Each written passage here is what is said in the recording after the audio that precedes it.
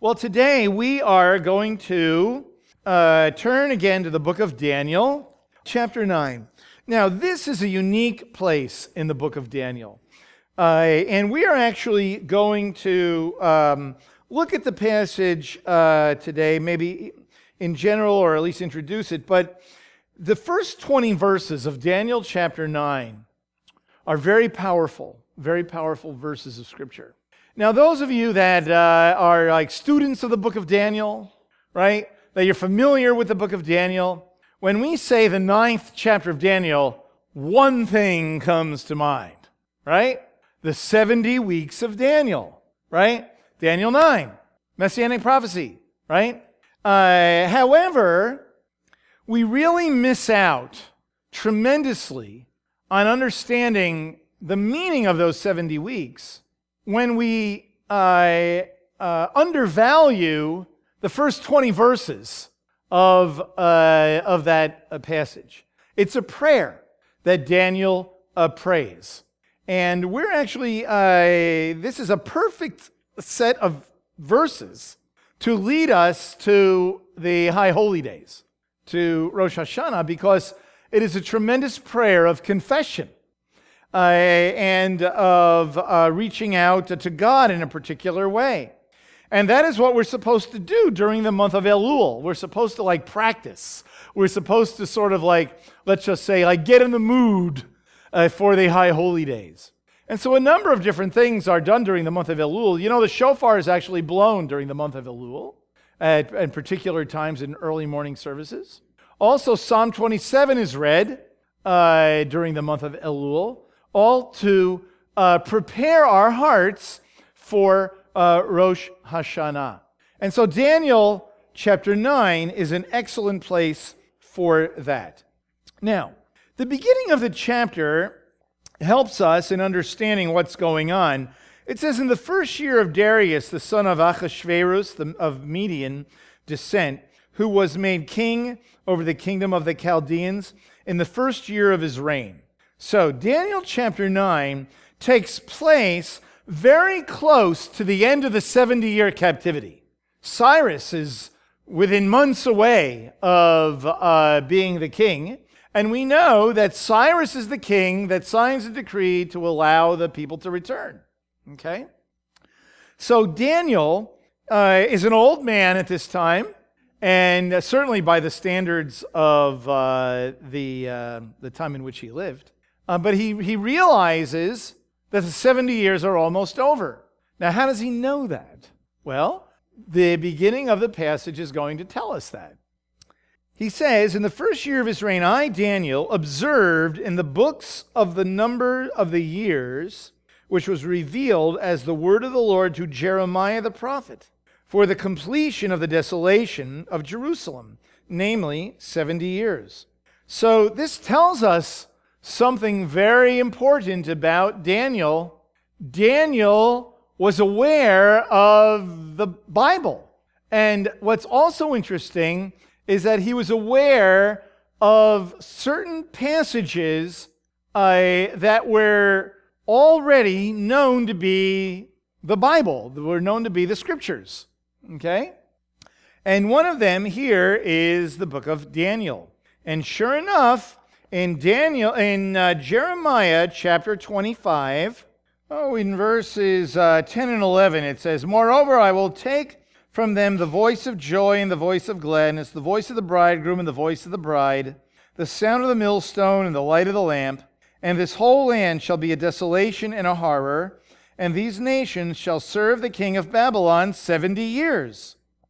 Then it will be, when 70 years are completed, I will punish the king of Babylon and that nation, declares the Lord, for their iniquity and the land of the Chaldeans, and I will make it an everlasting desolation.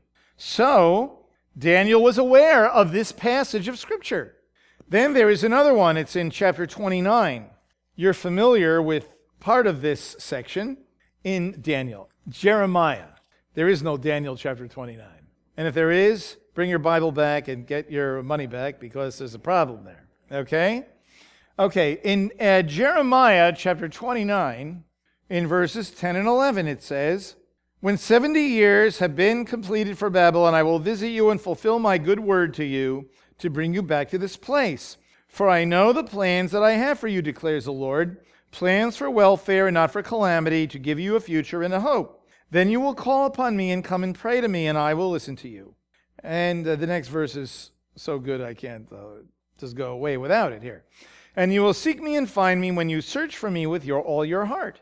Daniel was familiar with this.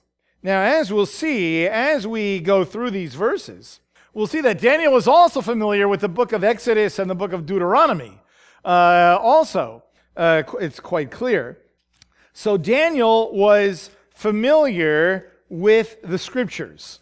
So when we talk about Daniel, in the big scheme of things, Daniel and his setting his heart on the Lord, and Daniel and withstanding temptation, and being a great man of faith, he knew the Word of God. So that in and of itself is a tremendous lesson for us. By his own hand, he tells us that he was familiar with the Scriptures and that he believed the Word of God.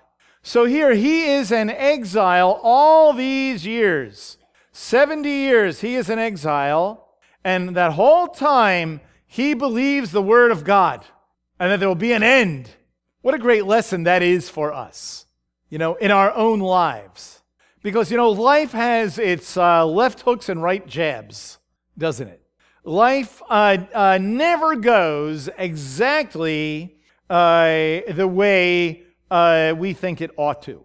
I don't know anyone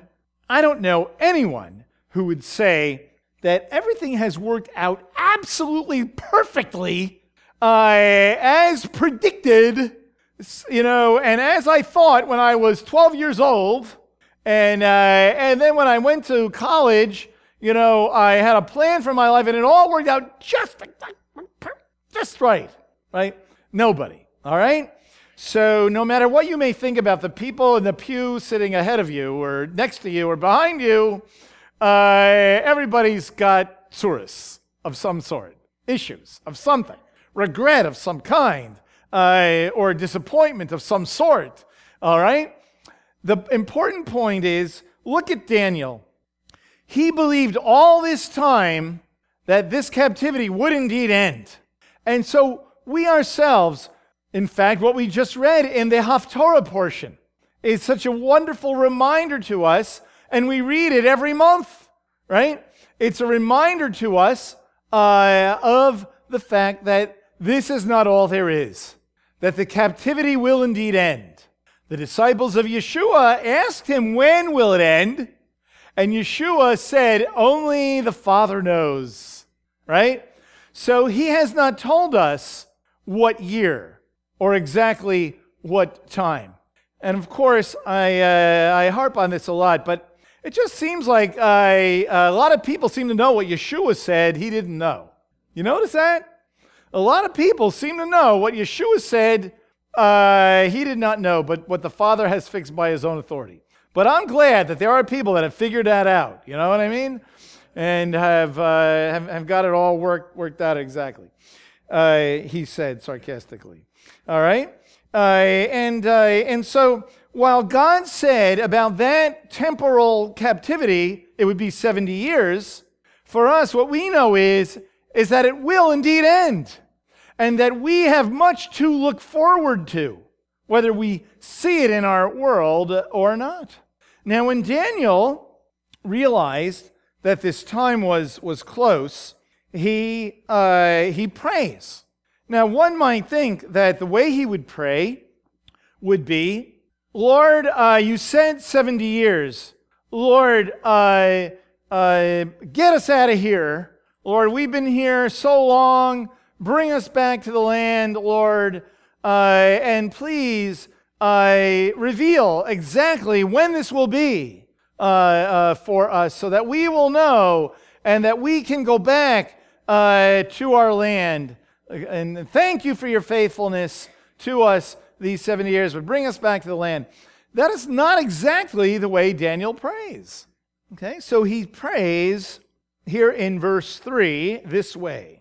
He actually describes his attitude and deportment of prayer. So I gave my attention to the Lord God. That in and of itself that's another great statement. I gave my attention to the Lord God. His attention was not on the calendar.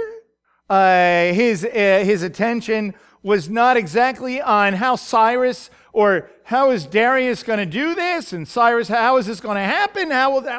His attention was on the Lord God.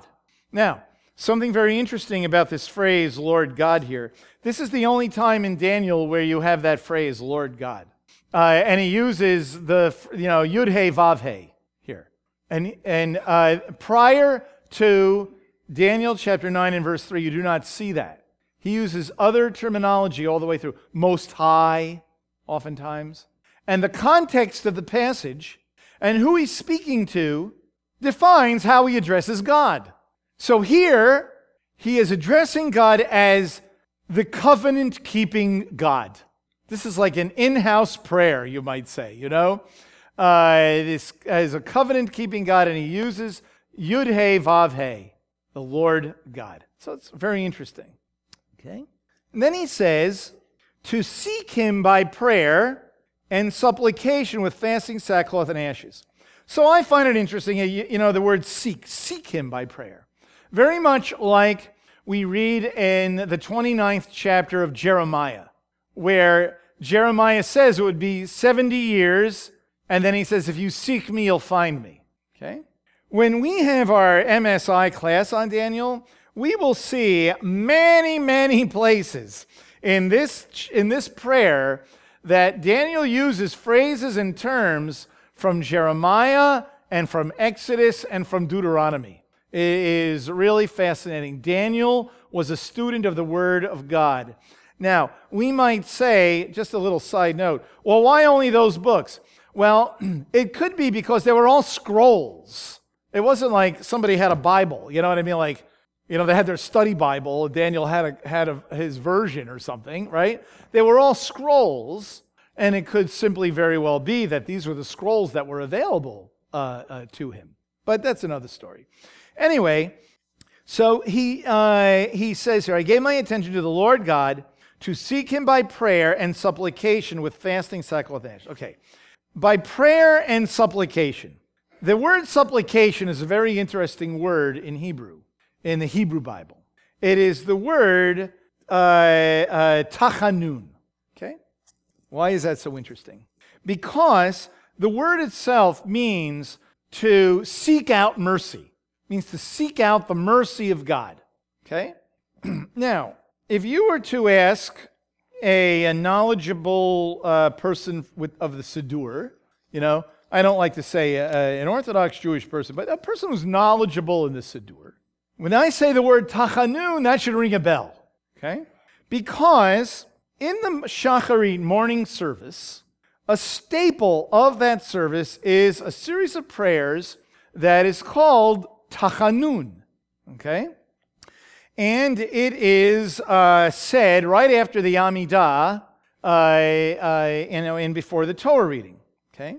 And it's very interesting because the number of prayers that comprise this tachanun is larger on Mondays and Thursdays because you're approaching God via the Torah. But they're all about asking God for mercy. Asking God for mercy. So I just wanted to read here the beginning of some of these prayers and a couple of things in particular. First of all, the very beginning of it is this in English, in this particular English translation. He, the merciful one, is forgiving of iniquity and does not destroy, frequently withdrawing his anger, not arousing his entire rage. You, Hashem, withhold not your mercy from us. May your kindness and your truth always protect us. Save us, Hashem, our God, and gather us from among the peoples to give thanks to your holy name and to glory in your praise. Well, then there's another prayer here in this section. Incline your ear, my God, and listen. Open your eyes and see our desolation and that of the city upon which your name is proclaimed. This is very similar to this prayer in Daniel chapter 9. Very similar. Look, we beg you, and have mercy on your people. speedily for your name's sake. In your abundant mercy, Hashem, our God, pity, have mercy upon, save the sheep of your pasture. The next paragraph says, please, O gracious and compassionate King, remember and look to the covenant between the parts. That's from Genesis chapter 15. The next section says, O compassionate and gracious God, have mercy on us and on all your works, for there is none like you. Please, Hashem, our God, forgive our willful sins. Our Father, our King, our Rock and Redeemer, living and enduring God, who is mighty in strength, generous and good to all your works. Another section, there is none like you, gracious and compassionate one, Hashem, our God. There is none like you, God, who is slow to anger and abundant in kindness and truth. Let's see. Then there is another section, and it's called, in English, putting down the head. And what it means is that in the actual service, you're sitting down when you say this. Here's a bulletin. Not all liturgy, not all the prayers in the synagogue are said while you're standing. Okay? And so you're sitting down, and what you do, everybody does, is this. You may not have a table. Sometimes there's a table in front of you, but it might be a pew, like what you have there. Or if you're just sitting in a chair, you do this. You're sitting down, and you put your arm down, and you put your forehead down, just like this. And you say this next prayer with this posture. Okay? And this is what it says. And David said to Gad, I am exceedingly distressed. Let us fall into Hashem's hand, for his mercies are abundant. But let me not fall into human hands. O compassionate and gracious one, I have sinned before you. Hashem, who is full of mercy, have mercy on me and accept my supplications. The same phrase is right here in the book of Daniel. Okay? And so when he says my supplication, it is my prayer for mercy, my begging you for mercy. All right? So it's very interesting, I think, that in the morning prayers, you have tremendous similarities to the first 20 verses in Daniel chapter 9. And I can't say this for sure, but it would not surprise me if the inspiration of the prayers in Tachanun come from Daniel and other similar passages. Daniel chapter 9 has similarities in the book of Deuteronomy and 1 Kings and in Solomon's prayer of dedication and elsewhere. But I think it's very important for us that as Daniel is coming to this realization that based on the prophecy of Jeremiah, the end is near, so to speak. The end of the captivity is near. What he does is he begs God for mercy, basically is what he does. And his deportment is as in mourning, right? Fasting, sackcloth and ashes. This is what you would do when you're mourning or when you are in deep sorrow. And as we'll see, it is not about death, but it is about the sorrow of the missed opportunities of Daniel's people, our people, Israel, and what has happened because of sin. And so we learn here, we could say this also, a great principle, is that when we are desirous of the return of the Lord, or praying, Lord, come Yeshua, come quickly, or we see from world events or from the scriptures that, it seems like we're living in these last days, and I don't know about you, but we're always living in these last days. Some last days are better than others and are worse than others. And so we should always, therefore, have an attitude like Daniel has, and always be praying on behalf of ourselves and our people for repentance. Not just because oh no, this is happening, we better pray this way. No, here's the bulletin. Let's always pray this way because we always live in perilous times. And we're always going to live in perilous times right up until the end. All right? And every generation sees perilous times. Think about this. In 1961, was it 1961 or 1962? The Cuban Missile Crisis. When was that? 1962. Right, remember it well. Okay, I was alive, all right? Some remember it better than others, right? But the point of it is, boy, if you ever thought the end was near, now that would be 8 days when you think the end was near, right? No, the end is near. That Antichrist is right there in Moscow, and there you go. This is the end. This is it. Woo! Missed that one, right? Okay. But you can go back, before that. Certainly all throughout the 1950s and the Cold War period and during World War II, needless to say, pick your Antichrist, You had like 3 or 4 to choose from there. Right? And the end is near. And so, I could go on and on, which I am. But even today, we feel the same way because God has placed within us the sense of imminency.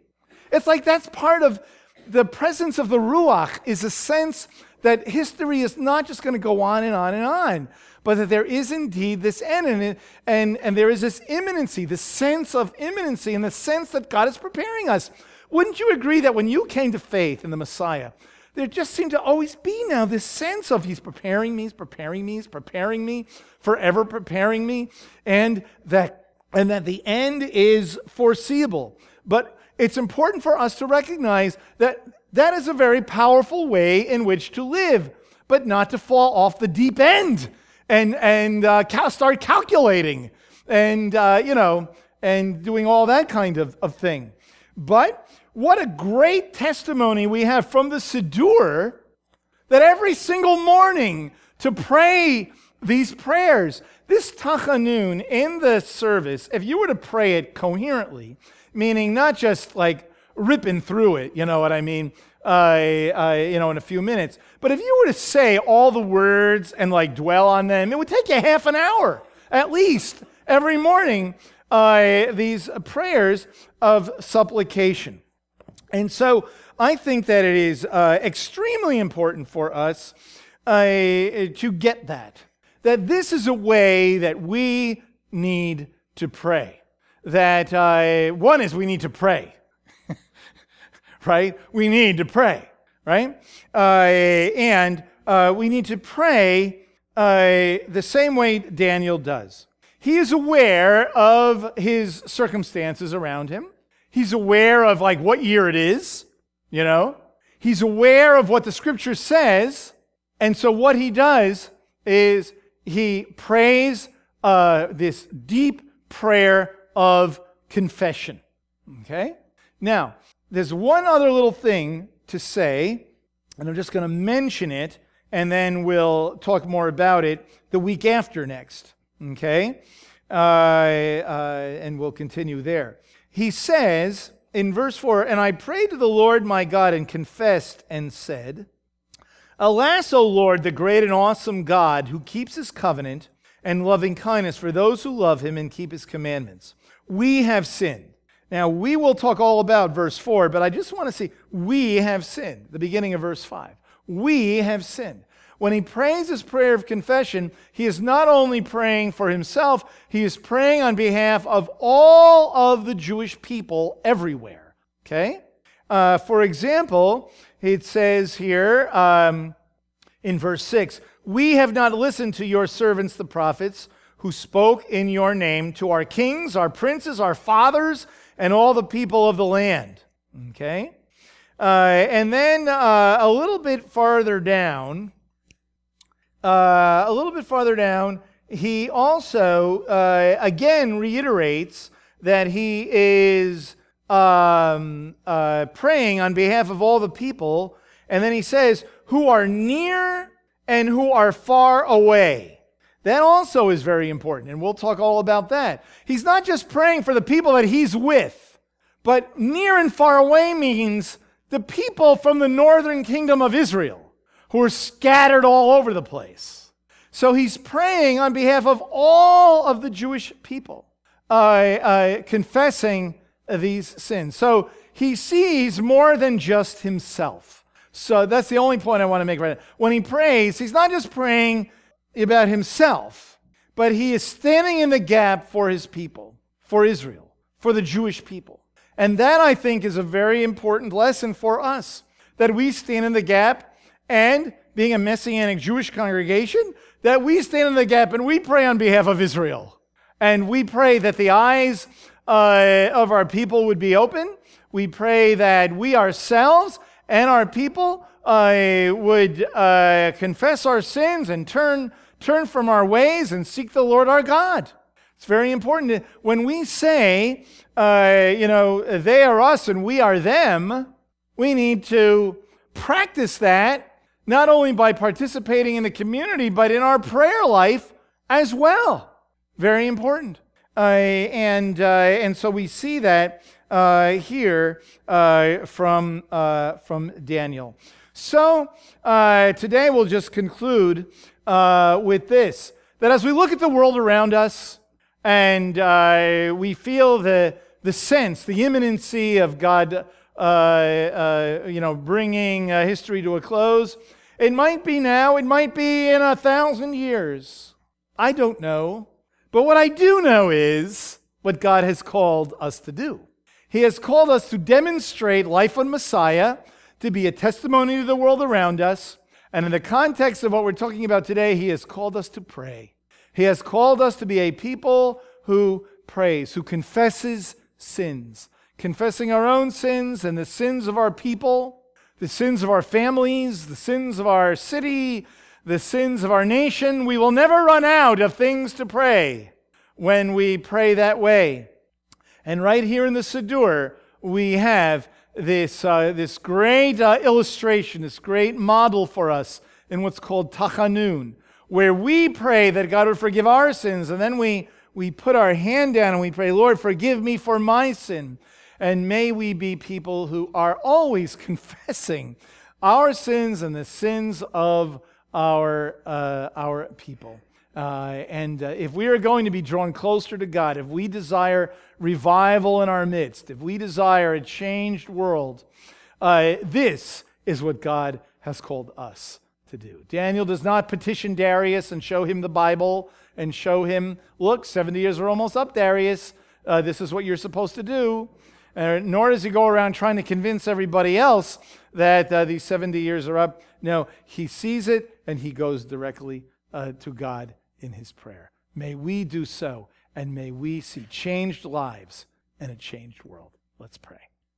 Lord God, we certainly confess our sins as a community of being of the flesh and of not seeking you all the time, and Lord, and of perhaps missing opportunities for blessing and serving.